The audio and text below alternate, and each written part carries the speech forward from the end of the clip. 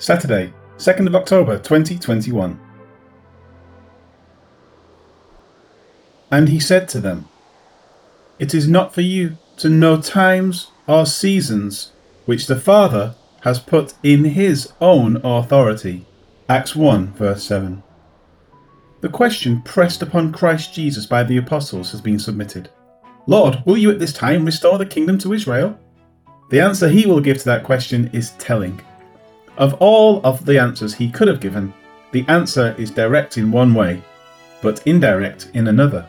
It is direct enough that the reader should not make particular errors concerning it, but it is indirect enough to allow for the future to remain completely open to the timing of the event to occur. Luke records, "And he said to them." It is the word of the Lord to his disciples concerning their pressing question. As such, it is an answer sufficient to fully express to them what they need to know, which is, it is not for you to know. If the restoration of the kingdom, of which they had asked about, was not ever going to come, then he would have said something like, "You have misunderstood Scripture. There will be no kingdom restored to Israel." Instead, he would have quite clearly said something like, "The kingdom that you are anticipating is now to be fulfilled spiritually by the church." He didn't hint at any such notion. The reason for this is obvious. He had already told them, just a short time before, that Israel had a long, difficult road ahead of her.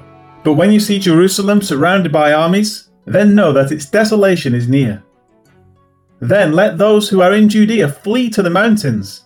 Let those who are in the midst of her depart, and let not those who are in the country enter her. For these are the days of vengeance, that all things which are written may be fulfilled. But woe to those who are pregnant, and to those who are nursing babies in those days. For there will be great distress in the land, and wrath upon this people, and they will fall by the edge of the sword, and be led away captive into all nations. And Jerusalem will be trampled by Gentiles, until the times of the Gentiles are fulfilled. Luke 21, 20-24. The disciples failed to understand what would occur in the days ahead concerning their people and their nation. This is what Luke will detail in the chapters and verses ahead. The lack of a direct answer concerning this matter clearly indicates that a kingdom will be restored to Israel, but that the event would not come at this time as they had anticipated. In this, replacement theology fails. With this understood, Jesus continues with his answer. It was not for the disciples, meaning any that follow after them as well, to know times or seasons. Jesus carefully leaves off definite articles, stating the words in an indefinite manner. The Greek words are chronos. This expresses time in sequence.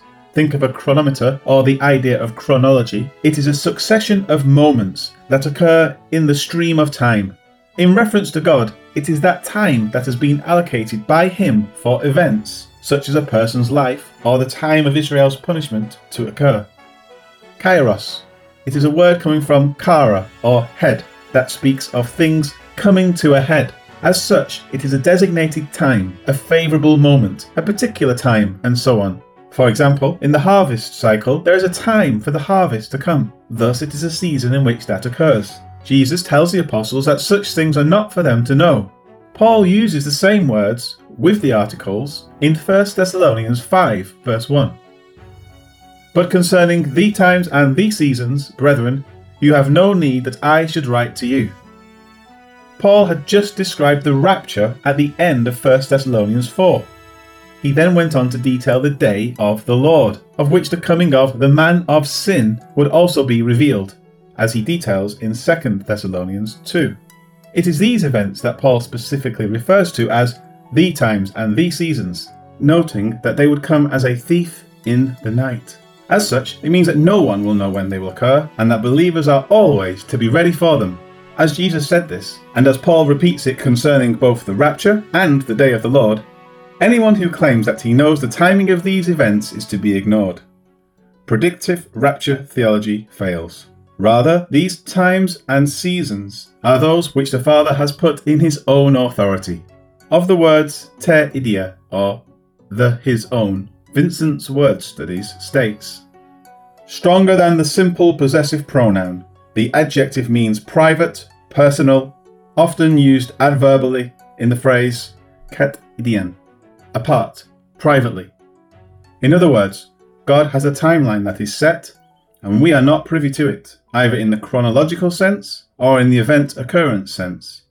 They personally belong to Him. Jesus has spoken this. As such, it is thus an inviolable truth. Paul has repeated it concerning the rapture, the day of the Lord, and the revealing of the Antichrist. As such, we are to leave those matters to God and not attempt to interfere in them or outsmart Him. Life application. Core doctrinal truths are confirmed or are revealed in this one verse. Israel as a nation is not through as far as God's redemptive purposes are concerned. That is clearly and unambiguously stated elsewhere, but it is confirmed by Jesus' response. As such, the church has not replaced Israel. This is clearly seen later, such as in Paul's words of Romans chapter 9 to 11.